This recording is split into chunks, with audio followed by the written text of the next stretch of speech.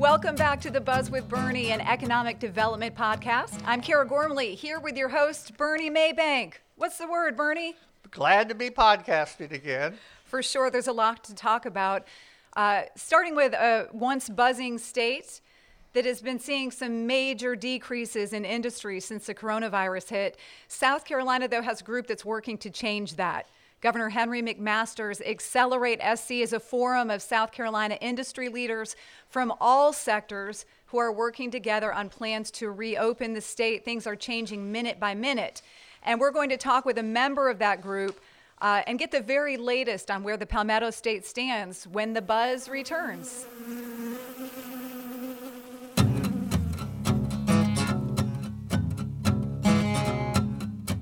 Welcome back to The Buzz. Our next guest says that his organization has been in constant communication with the governor's office. South Carolina Chamber of Commerce President and CEO Ted Pitts sits on Governor McMaster's Accelerate SC Task Force as part of the response group. There are 5 different groups. And we appreciate you being here today. Ted, are you getting any rest right now? How are you doing? Yeah, no, so things are good. Obviously, you're learning to work under a new normal. A lot of teleconferences. I'm teleconferenced and video conferenced out like most folks are, but holding up. And a lot of folks, a lot of businesses around the state, obviously, are ready to get things back going full speed. And so let me jump into that. Currently, we're in a severe recession, maybe even a depression, although hopefully things will immediately turn around. Today's New York Times said it was 30 million point 3 people unemployed. Consumer spending has dropped 7.5%. The private sector is obviously in very rough shape. State and local government is in very rough shape as the tax collections and tax receipts have plummeted. The federal deficit's going to be at an all-time high, and even the hospitals are shut down. Ironically, the hospital's profit margin comes from elective surgery, and elective surgery has basically been cut off in hospitals today. In Charleston, they laid off 900 employees.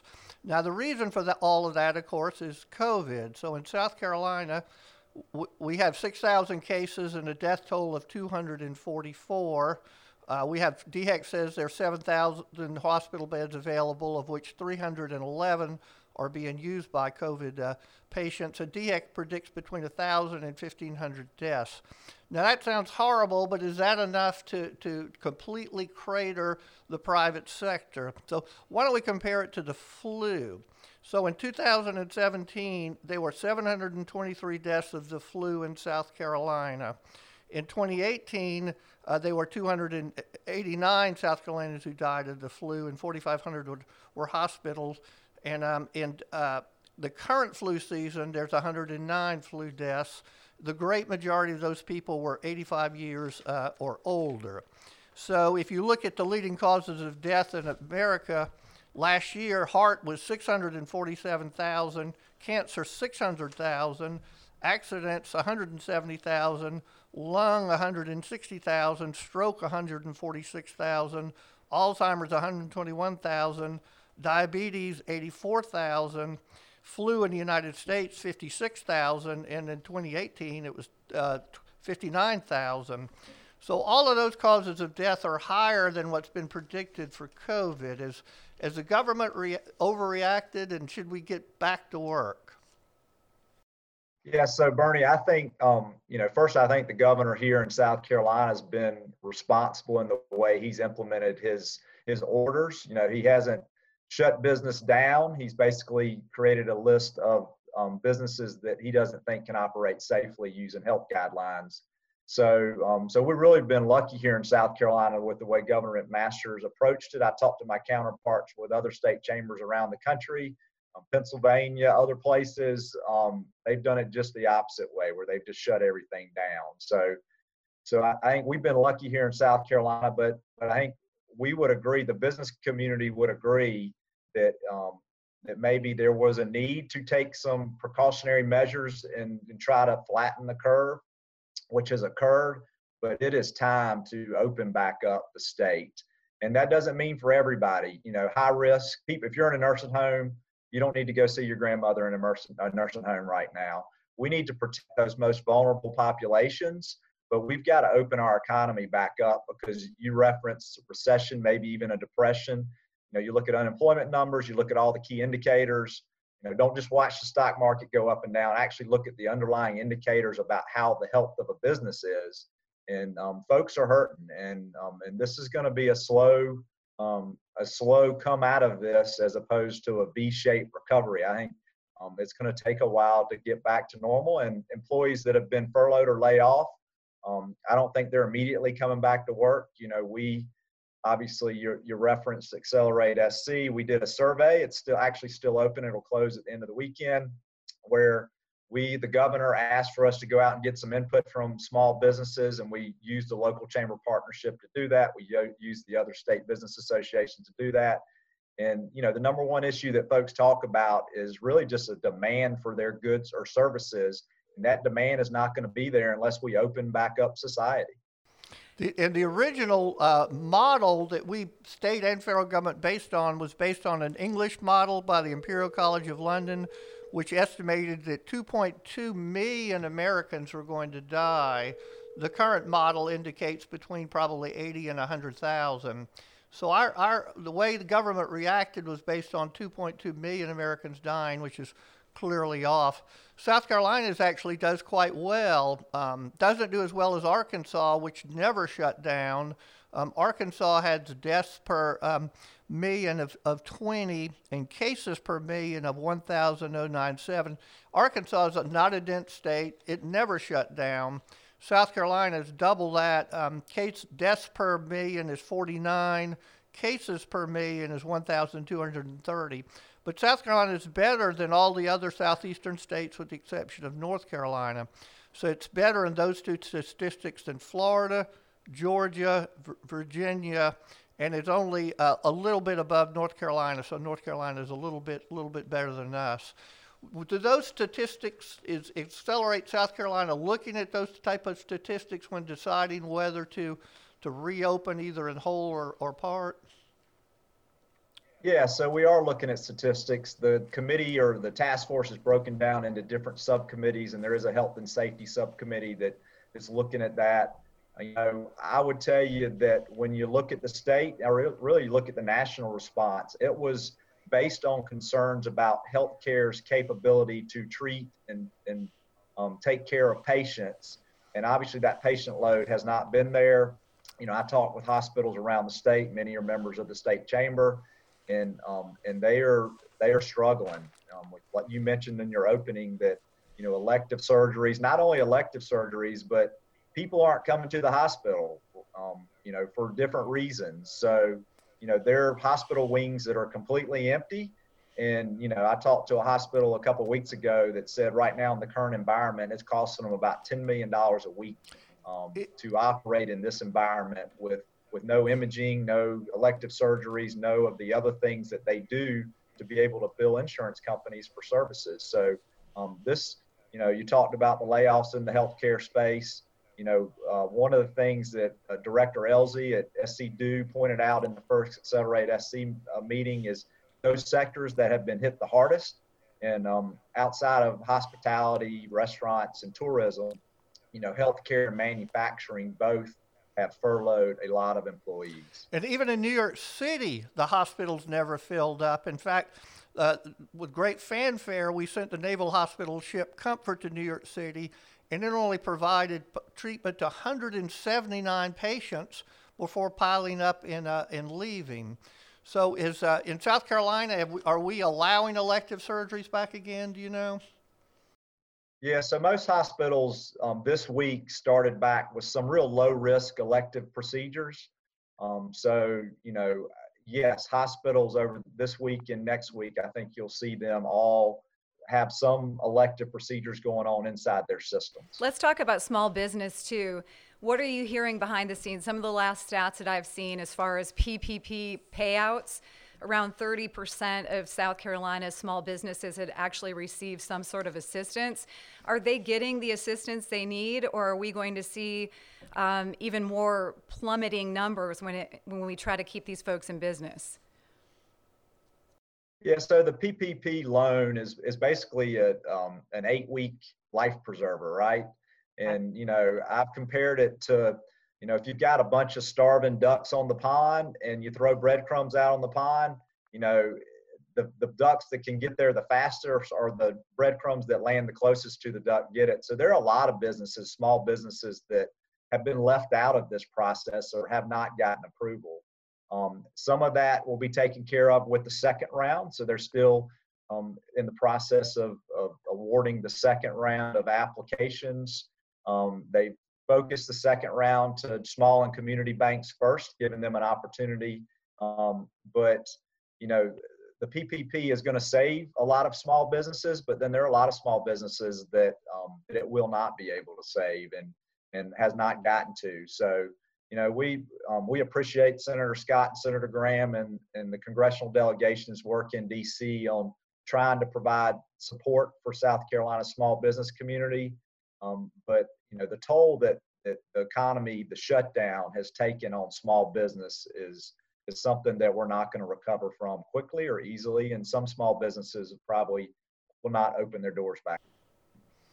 The governor and Molly Spearman shut the public school system down through the end of this semester, and most, if not all, private schools followed that. Was that an overreaction? When you send kids to a school, obviously germs are there, and then they bring them home to grandma and to parents. So if you wanted to prevent the spread, I think closing the schools down for the rest of this school year was the responsible thing to do, because we still, I'm reading Wall Street Journal articles that say we still aren't sure if you're most contagious before you even run a fever or not. So as we figure the virus out, I do think it was responsible. I do think it has shown a couple things, shown a light on a couple of issues. First is rural broadband. Lou Kennedy, our past chair and CEO of Nephron Pharmaceuticals, when she was our chair, it was her issue that she championed. There are kids, and Molly, Superintendent Spearman, has said this, there are kids that the only option they have to continue their learning is to pick up a paper packet from the school and do it because they have no internet capability.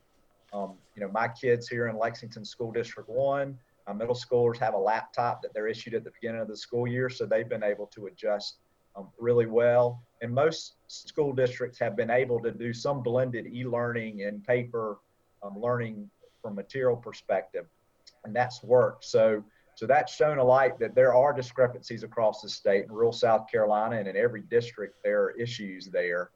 And then you're right, childcare, because not only did schools close, but Governor McMaster reported a statistic this week that said 52% of childcare centers were also closed. So you talk about trying to get your workforce to come back to work. If there's no place for their kids to go, then it makes it very difficult. So I think we need to figure out how we open back up the daycare community, the child care community. It's a vital community. The private sector is the backbone of that community. They are all small businesses.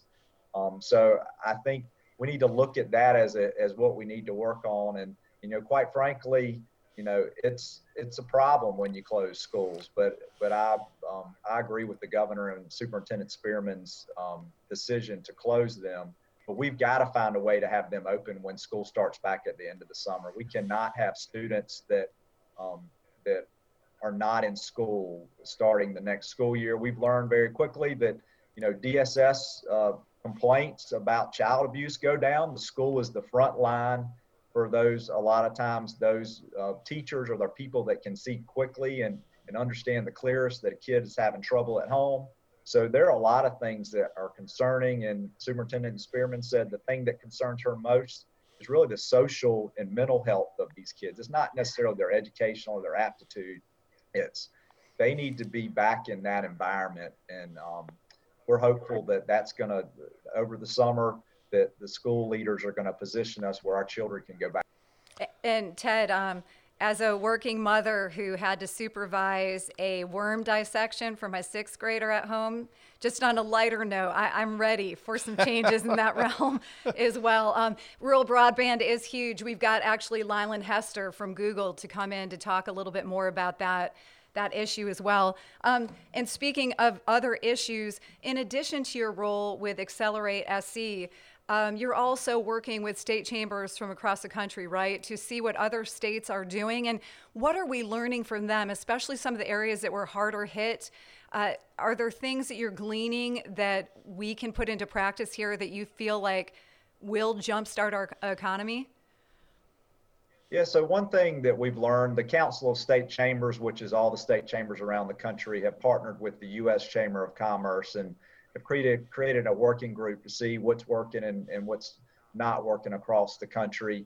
You know, the thing that we're hearing the most concern about, and you heard Senator Mitch McConnell talk about it, is just the liability concern. So if you open up your small business and you're doing everything you know to do to keep your employees and your customers safe, there's really no protection that some customer may come back in a month and sue you and say you didn't keep them safe inside your environment. So the liability concerns and getting some liability protection, a safe harbor during this time is really what probably is the top issue around the country. Each state's a little bit different with their economy. Tourism, those states that rely heavily on tourism, Hawaii, for example, have been hit, even harder than South Carolina. And so how do we open, the state back up for folks to feel safe to come vacation in South Carolina? So there are things like that the group is focused on. And, we are learning, some states are a little ahead of us that got hit earlier and are able to open back up, like a Washington State. Some of the things they've done with their manufacturing space, they had a different shutdown order or stay-at-home order than we've had. So again, everybody will look at South Carolina and say, your governor closed you down right, and hopefully I believe he's going to open us up right. But it's time to get open and have folks moving around again. And that's the number one reason why daycare centers are not open is because of liability. They just know that. Do you anticipate anything actually passing at either the state or the federal level, though? So we're working with the Manufacturers Alliance, the Hospital Association, the Medical Association, and the Retail Association, and other state associations on a package that would be a state-level proposal for South Carolina's laws. You've heard Mitch McConnell, Senator McConnell in D.C. say if another phase, another package passes, phase 4, I guess, then they would, that he's going to require that there be some of those protections, in a lot of cases for healthcare workers, because you're going to have trial attorneys that see an opportunity to go after a hospital or a healthcare institution who's just trying to treat people and serve them, but folks are going to say, you didn't keep me safe, or you should have done this, or could have done that. So, Bernie, in the South Carolina General Assembly, which the trial bar has a very strong hold on, it will be tough, but I'm hopeful that trial attorneys understand the need to do this and will let something reasonable pass that has some window, some time frame that allows for businesses with confidence to follow guidelines. And as long as they follow those guidelines, they have a safe harbor. But we don't have much of the General Assembly left. Is there, even if everybody was in agreement in the General Assembly, do we have time to pass liability protections? So I think you're going to see obviously the House and the Senate come back in a week, and you're going to see them pass a sine die resolution, I believe. And I believe that sine die resolution will allow for them to take up any COVID-19 legislation or issues, between now and next January. So we're going to require that the General Assembly have to deal with this. And we're going to request that leadership, Speaker Lucas, President Peeler, we're going to request that they make this one of those things that they can come back and deal with, because I do think there are other things they're going to have to deal with. The state budget obviously is one of them. You talk to the BEA, they're not ready to project what revenue is going to look like for South Carolina yet. So there are things that they need to come back and work on, and we expect them to do their job, and we know that they will, and liability protection ought to be one of those things that they're talking about. Briefly, because we're almost out of time, where is Accelerate SC? Are they going to issue a report in a week or days or? So Government Master put kind of a 30-day clock on it, and what they've done is we've broken into subcommittees. So we've met as a big group. We've met as subcommittees. We're coming back as the big group next week. So I think in the next 2 or 3 weeks, you're going to see some things actionable items come out of Accelerate SC that the governor will either implement by executive order or legislators. There are legislators on the committee as well, on the different subcommittees as well, that you're going to see legislative proposals that policymakers can deal with through the General Assembly. Well, Ted Pitts, that's our time for now. We really appreciate you being here and sharing your insights with us. We know there's still a lot of work to be done, and we can't say that we're not going to bug you again on the buzz. All right, thank you, and we appreciate it. Keep up the good work. All right, thank you. That was Ted Pitts, South Carolina Chamber of Commerce president and CEO there, and he had a lot of insight. Obviously, they've been busy. You can't turn on the news without seeing that big group of folks discussing some of the issues here. And Ted is very active on Accelerate SC, which hopefully is going to put South Carolina back in business shortly. Yes. One of the things we'll have to keep an eye on, and I'm noticing it now, they are releasing some suggestions, but just recently, I think it was the mayor over in Irmo started to open up some restaurants on his own, right, kind of bucking the trend. The governor said that was okay. And we'll have to just continue to watch the municipalities to see how they handle things as far as the suggestions being made from Accelerate SC. Correct. All right. Well, thank you for joining us, everybody. We're going to talk a lot more about rural broadband coming up in our next episode of The Buzz.